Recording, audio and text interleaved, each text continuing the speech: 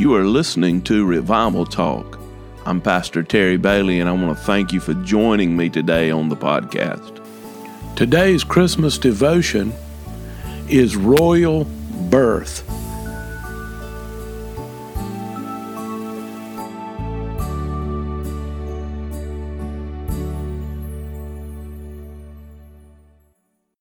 On Monday, July the 23rd, 2013, the world's eyes were on St. Mary's Hospital in London, England. They were awaiting the arrival of a new royal baby. The baby was the first child of the Duke and Duchess of Cambridge, third in royal succession to the throne of England. This baby, Prince George Alexander Louis, is designed to serve as the future King of England. He is born into wealth and privilege. This baby will have the very best of care. No doubt he will have nurses and nannies to oversee his care. He will have tutors, go to exclusive schools, and receive training in the traditions of what it means to be of royal descent. We've learned from news reports that this baby would be third in royal succession to the throne of England. Why all the attention of news media and outlets from around the world? Why the pomp and circumstances? Perhaps it is a fascination with the monarchy and the trappings of royalty.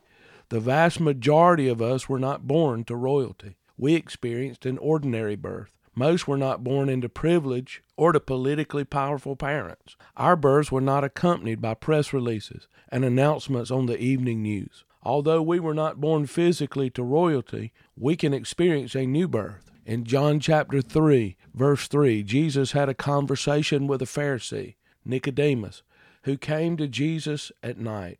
Nicodemus was searching for truth. Listen to the words of our Savior. Jesus answered and said to him, "Most assuredly I say to you, unless one is born again, he cannot see the kingdom of God." Jesus reveals the truth about being born again. What does it mean to be born again? It means that we experience regeneration. Regeneration literally means to be generated again. When we are born again, our nature is changed.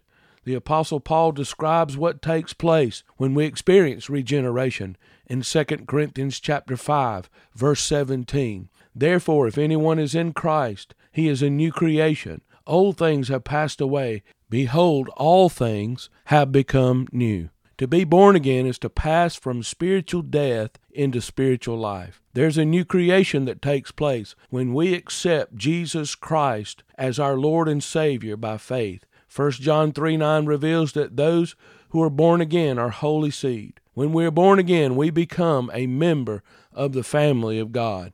We experience a royal birth. We learn in Romans 8:16, the Spirit bears witness with our spirit that we are children of God.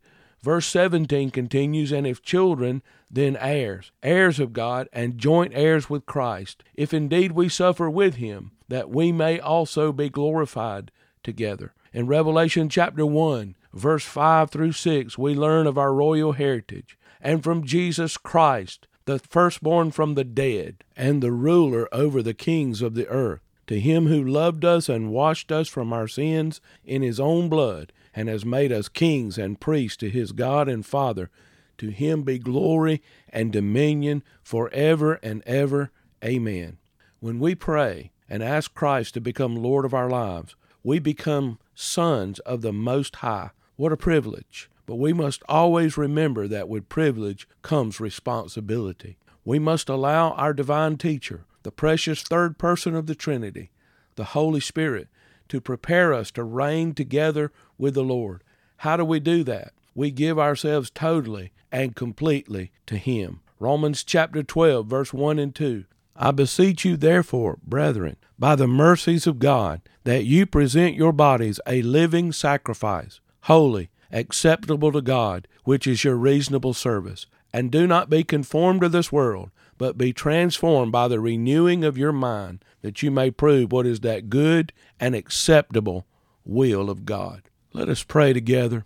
Our Father, we thank you today that we can come in the mighty name of our Savior and our Lord. And we're so thankful for this season that celebrates your birth. You were not a king like the earthly kings, but you are King of kings and Lord of lords. And though your birth was not attended by the heads of state, There were no announcement that went out to the embassies of the world. It was attended by a glorious group of angels who gave glory and honor to God and announced to shepherds the birth of a Savior. It was attended by the Magi who came from the east, following the star to see the one who was born. Thank you today that we can know you, that we can be your children, and that we can be called the sons of God. I pray for every person that will listen to this podcast, and I ask you to reveal yourself to them. Should they not know you as Lord and Savior, may they find you as Savior today. And I pray that in this Christmas season, you'll bless each person in Jesus' mighty name. Thank you for joining me today. I bless you in the name of the Lord. I would just encourage you to read John chapter 3, Romans chapter 12, verse 1 and 2, and then Revelation chapter 1. For more information about our ministry, go to revivaltalk.org.